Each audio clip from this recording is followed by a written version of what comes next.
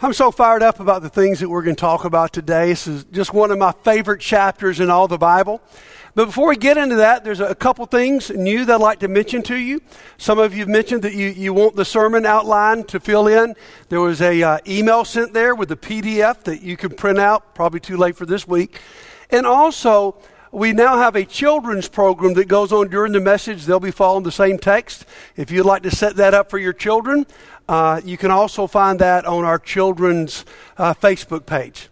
One old thing for this morning is I really like you to have your Bible. We're going to be getting deep into passage today, so please have your Bible prepared for us to study today.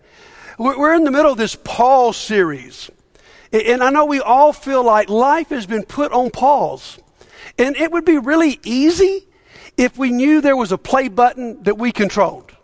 It's almost like, you remember those old cassette tape recorders where you put something on pause and then sometimes mechanically they wouldn't work and you couldn't get it off pause, and it was so frustrating. I know that's the way life feels today. And in this moment of pause, we could just make it. We could just waste time. I mean, there's so much good material out there on Netflix and Hulu. You could just binge watch all these series. But here's what I want you to understand. A pause is one of God's greatest tools to change you. In fact, last Sunday we looked at ways that God refreshes us. We called it a pause that refreshes. And you can see the four things up here on the board. This is a great time to rest, to be released from the pressures of the world, to make your own decisions, to reflect on where you are and how much God loves you, and to refocus on that special relationship. And so I hope you've been doing that. It's almost like God's heard all our complaints all these years. I don't have enough time. And God, I'm too busy. And God said, okay, let's press the pause button and let's see what you do if I give you that time. Now this morning, we're going to go in a little bit different direction. Today, we're going to talk about the pause that perfects. And we're going to look at a familiar story in John chapter 11 about Lazarus. And I know where your mind goes. It goes exactly where my mind goes. It goes to his resurrection. You know, one of the problems with looking at a familiar passage is we already know the end of the story. It's like watching that ball game we talked about last week when someone told you the score and you're watching the replay and you're not as tense, you're not as dramatic. And honestly, the game, it doesn't mean as much. You're not paying attention to as many details. You're not reacting to the moment. You're not really almost in the moment. And when it comes to John chapter 11, it's really easy for us to not pay attention to what's going on because we all know the end of the story. Lazarus will resurrect. But here's what I want you to understand. It took me a long time to understand this. The focus of this story is not on Lazarus' resurrection. The focus of this story is on Mary and Martha's pause. Because honestly here, guys, if you just started reading this story and didn't know the end, you might label this a cruel pause. I mean, what Jesus pulls off here is pretty radical and difficult. You see, let me tell you the beginning of the story. John chapter 11, Jesus is off doing his thing. Back in Bethany, real close to Jerusalem, you know, his best buddies, Mary, Martha, and Lazarus. It probably is the place where Jesus felt the most comfortable. You know, just that home you go into and you can, you know, just relax and go to the refrigerator when you want to, and you don't feel like you got to put on a show. That was what this home was for. Now, something bad is going on. So Lazarus is sick. He's close to death. And Mary and Martha track Jesus down and send someone. They know his power. And so they say, Jesus, and listen how they put it, the one you love is sick. And then Jesus does what at first appears to be cruel. They sent word, and then look at verses 5 and 6. Now Jesus loved Martha and her sister and Lazarus. Point taken. So when he heard that Lazarus was sick, he stayed where he was 2 more days. And then in verse 14, there's all this discussion about what's going on and when they're going to go back and when they're not going to go back and why is Jesus delaying. So he told them plainly, Lazarus is dead, and for your sake, I am glad. I'm glad I wasn't there. so that you may believe. But let us go to him. Now, you might not have read that whole verse if you weren't careful. Because you might know the fake news headline. Lazarus is dead, Jesus is glad. And so we stay a little befuddled here of Jesus' lack of action in answer to their requests. And so finally Jesus goes back. We get in verse 17, and when Jesus got there, he finds out Lazarus has been in the tomb for 4 days. And people are pretty ticked off. Mary complains, Lord, if you had been here, my brother would not have died. Martha complains, Lord, if you'd been here, my brother would have not died. Even their friends gathered say, could not the one who opened the eyes of the blind man had kept this man from dying? You think there'd been some talk about Jesus over those 4 days? You ever walked in a room and you knew people had been talking bad about you? And you walk in and it's all like, there's been some gossip about Jesus here. They've even learned the same line. Jesus, you could have done something about it and you didn't, and we don't understand it. But here's what I want you to see today. In this pause, there's all kinds of things that they learn.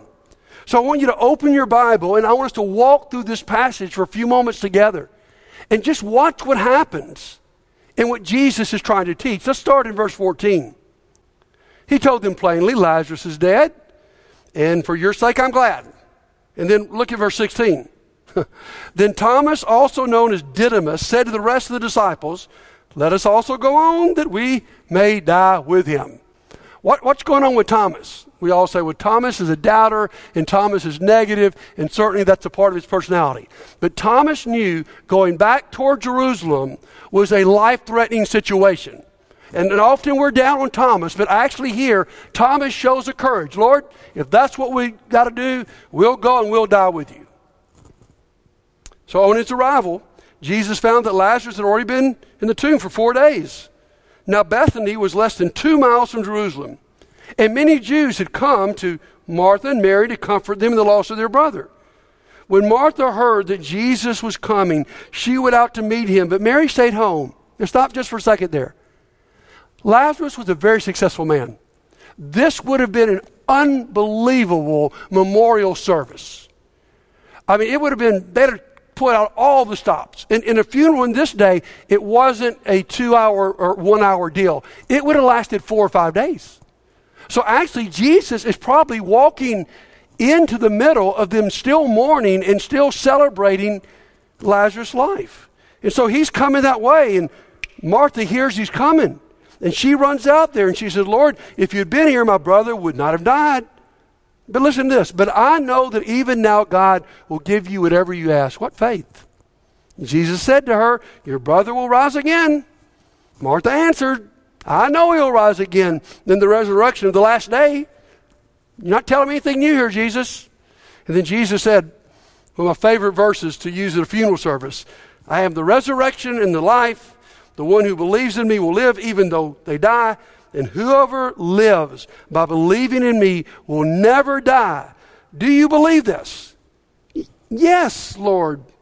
She replied, I believe you're the Messiah, the Son of God, who's come into the world. I get this. I know at the end of time, we're going to all resurrect. But my brother is dead and you didn't do anything about it. So then, here comes Mary, always behind Martha. After she had said this, she went back and called her sister Mary aside. The teacher's here and is asking for you. When Mary heard this, she got up quickly and went to him. Now Jesus had not yet entered the village, but was still in a place where Martha had met him. When the Jews who had been with Mary in the house comforting her, notice how quickly she got up and went out. They followed her, supposing she was going to the tomb to mourn there. She's not going to the tomb. She's going to write Jesus' case. When Mary reached the place where Jesus was and saw him, she fell at his feet and said, Lord, if you'd been here, my brother would have not died. Now here's where the story gets so touching. When Jesus saw her weeping, and the Jews who'd come along with her also weeping, he was deeply moved in spirit and troubled. Now that word of deeply moved in spirit, it's a word for anger. It's a word like we looked at in Romans 8 a few weeks ago. It's the word groan. When Jesus is close to the situation and sees what Satan has done and the effect of death, he is deeply moved with anger because things are not right. So he asked, where did they lay him? Come and see, Lord, they replied. And here's two words, maybe the most powerful verse in all the Bible. Jesus wept. This is not anger. This is literally silent tears. There's just tears rolling down his face. Now the Jews said, see how he loved him. But I think they're wrong. I don't think Jesus is weeping over Lazarus. He knows he's going to resurrect Lazarus. Why are you weeping, Jesus? He's weeping because he sees the hurt and the pain in his friends. Some of them said, could not he who opened the eyes of the blind man and kept this man from dying? Jesus once more deeply moved. He's angry, he's groaning. He comes to the tomb. He comes to Satan's great power of death. It was a cave and a stone laid across the entrance. Take away the stone, he said. That's always tickled me. Oh, if you're about to resurrect somebody from the dead, why in the world do you ask somebody to move the stone? You could have obliterated it. But Jesus always wants us to be a part of what he's doing. But Lord, said Martha, the sister of the dead man, by this time there's a bad odor, for he's been there 4 days. This is where I really miss the King James Version. What she says to Jesus is, you don't want to go there. He stinketh. Isn't that a great word? He stinketh. I mean, he's 4 days into this thing. His body's decomposing. Jesus, you don't want to open that tomb. Then Jesus said, did I not tell you that if you believe, you'd see the glory of God? So they took away the stone. And then Jesus looked up and said, Father, I thank you that you've heard me. I know that you always hear me. But I said this for the benefit of the people standing here, that they would believe that you sent me. This is one of these really odd prayers where Jesus is talking to the Father, and he's also talking to the people that are listening. When he had said this, Jesus called out in a loud voice, Lazarus, come out. I love this. The old preacher said Jesus had to call Lazarus' name, because if he just said come out, the whole graveyard would have came out. So he calls Lazarus out, and then can you imagine being here? The dead man came out, his hands and feet were wrapped with strips of linen and cloth around his face. I mean, he's all wrapped up. And then Jesus said to them, take off the grave clothes and let him go. So there we go. Lazarus is resurrected. But what I want you to see is the truth of what it's like to be in pause. Now, there's some really pretty strong truths here in this passage. First one, Jesus' best friends have tough times and often feel like God has put them on hold. Just because you love Jesus and you know Jesus loves you does not mean that everything is always going to be easy. You know, it's really cruel, if you want to talk about cruelty today, or preachers that would have told Mary and Martha, you don't have enough faith, you must not have prayed right, you must not have said the right words. I mean, name it, claim it, it's supposed to happen. That's cruel. It's not a lack of faith on Mary and Martha. It's not a lack of love from Jesus.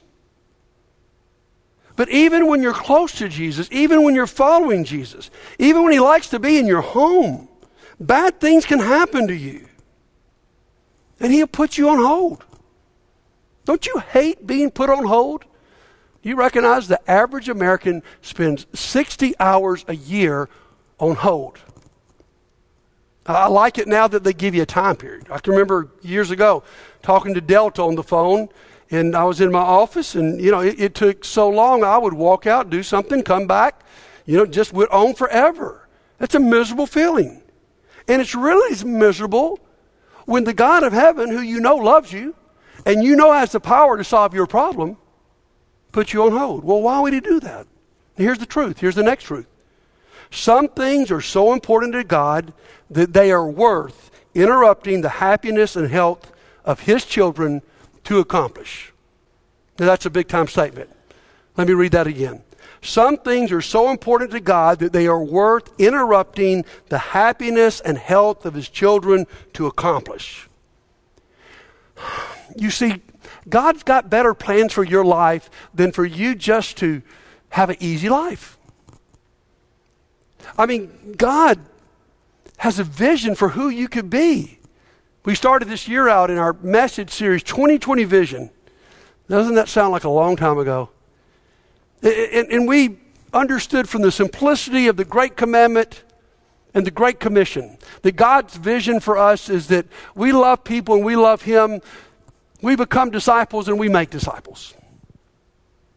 And listen to me. You being a true disciple of Jesus is more important to God than everything going your way. You see, not only was Jesus doing this for Mary and Martha, he was also doing it for all these people watching. You see, at times, he's willing to let you and I, the 99, be terribly uncomfortable so that he can reach the one. Listen, my friends, we would not be reading this story today if Jesus had healed Lazarus long distance. And he could have. He did it with the centurion. Mary and Martha knew that. That's one reason I think they're so mad. But it would not be a faith-building story if he had done that. So understand this, guys. God is okay with you being uncomfortable. He cares a whole lot more about you going to heaven and being like Jesus than you being comfortable. And so that leads us to this truth. God's love for us is not always a pampering love. Often it's a perfecting love. Now there's some pampering. I like when 1 John says God lavishes us with his love. I love when God speaks over us, when he spoke over Jesus. This is my son. This is my daughter who I'm proud. He applauds you. But just like a good parent, you need to be full of encouragement, but you also need to have discipline.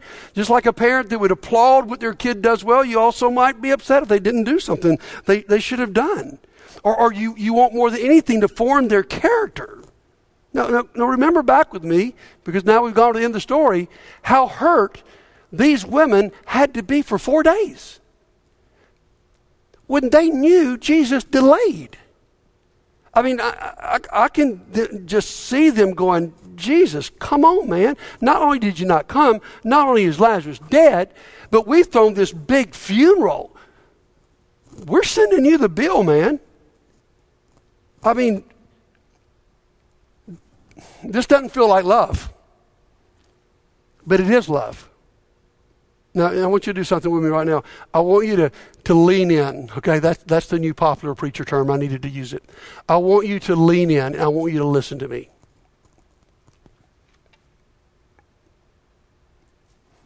Suffering is one of God's plans for your life. Now, a lot of preacher types like me wouldn't tell you that. But suffering has always been a part of God molding people. Romans chapter 5 says, we glory in our suffering. Are you crazy? Because we know that suffering produces perseverance, and perseverance, character, and character, hope. Why? Because when you've been through suffering and you made it through it and God's been faithful, the next time you get in that hole, you've got hope because of your experience. So, this is the pause that perfects. The point of this story is that God works in this pause to draw people close to him. Let me give you 4 ways I see God perfecting Mary and Martha. First of all, he perfects an eternal perspective. Mary knows all the facts about resurrection and heaven and all that. Lazarus certainly knows about it. I mean, can you imagine if Lazarus lived today? He could have written a bestseller, 4 Days in Heaven, and what it was like. I mean, that dude, you talking about wealthy? He'd have been really wealthy. He understands what it's like. In fact, there's a really odd tradition that says when Lazarus was resurrected from the dead, he asked Jesus if he'd ever die again, and Jesus said, yep, you will. And the tradition is that Lazarus never smiled another day in his life. Well, I don't really believe that, but I do know he understood it. You see, what really matters is not that Lazarus and Mary and Martha and everybody around them is all happy and things are all going well. That's not near as important to God as you understanding that in the long run, what matters is where you spend eternity. That's what matters. Because, guys, we get too comfortable here. We begin to think, and I think that's one of our problems in America, and maybe this pandemic's going to help us, is that we actually can pretty much surround ourselves with enough comfort and enough entertainment that we think this world is home. So I think God rudely interrupts that. Number 2, it perfects a more open prayer life. I mean, guys, these women don't hold back. I mean, they know they're talking to the Messiah. They know they're talking to the Son of God. And yet they come and they're like, Lord, if you had not dilly-dallied around back over there by Jordan and you'd gotten here, this guy you supposedly love more than anybody else, us who feed you more than anybody else, I mean, if you'd moved, then something would have happened and we wouldn't be in this crazy situation crying our eyes out. Did you notice this? Jesus took it. He didn't get mad. He probably expected it. And this is what I want you to know. God wants you to come to him with everything. God doesn't mind you complaining to him. God doesn't mind you being mad at him. Read some of the Psalms. In fact, I don't believe you're ever going to develop the relationship with God that you could have until you learn to come to him with honest prayer. Where you stop these sweet little church prayers and you say, God, I'm not feeling it. Or this is what I am feeling. Or God, where were you and why didn't you do that? And I thought you promised me that. God's big enough to take that. He's like any of us that are parents. I just want my kids to talk to me. We can work through anything. Just don't cut me off. Just don't give me the silent treatment.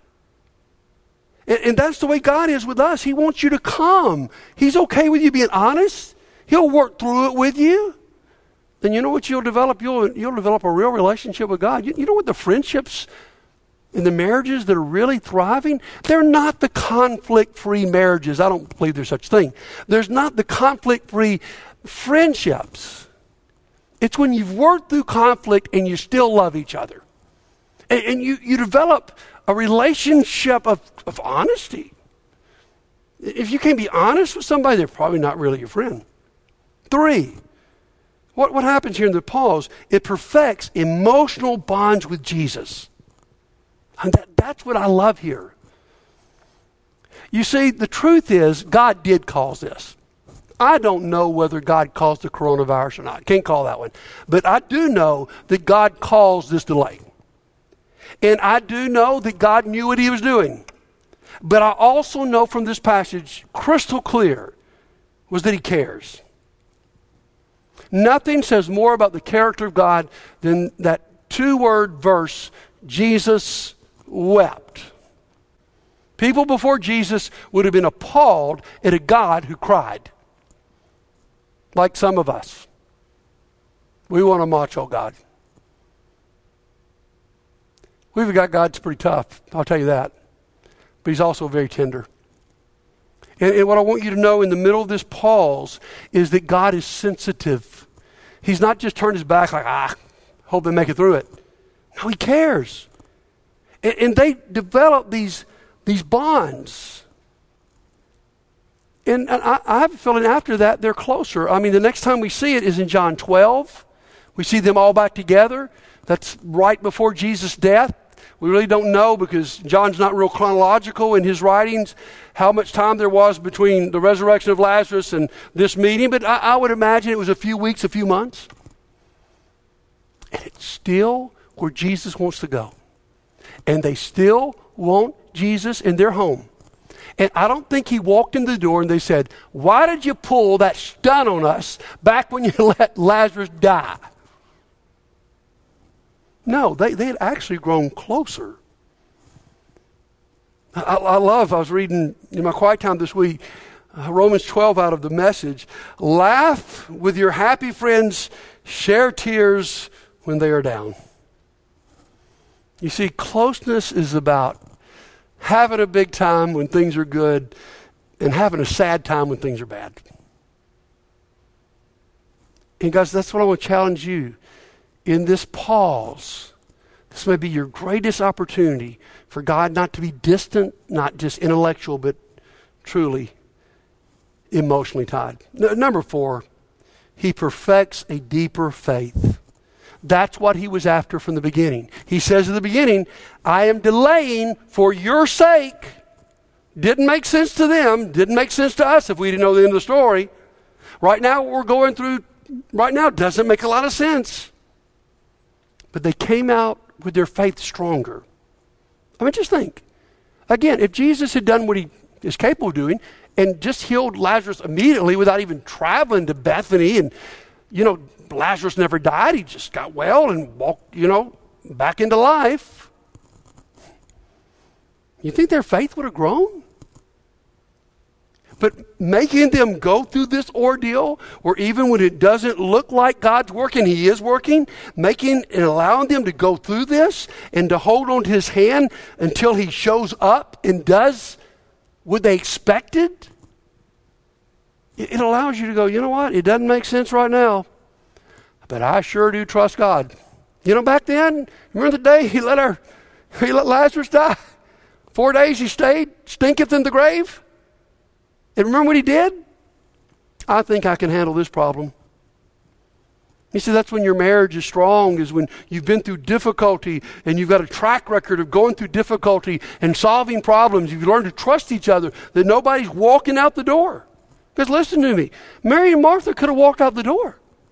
When Jesus doesn't come, he doesn't answer them, and all they've done for Jesus and as close as they've been, I think they could have easily just said, forget this. But even when they didn't understand, like where we may be today, they hung in there. And now we know why Jesus was glad when Lazarus was dead. So I want you to look back over this list with me just for a second. Let's see all 4 of these. We're starting to prepare right now for communion. Don't want to shock you this week.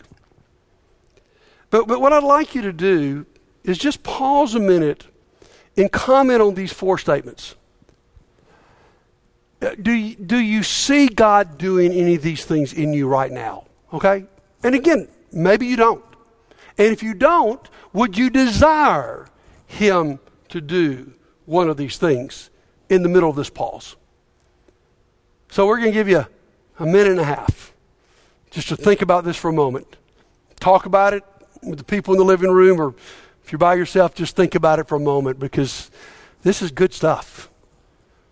God wants to perfect you. He wants to mature you through this. So think about that right now.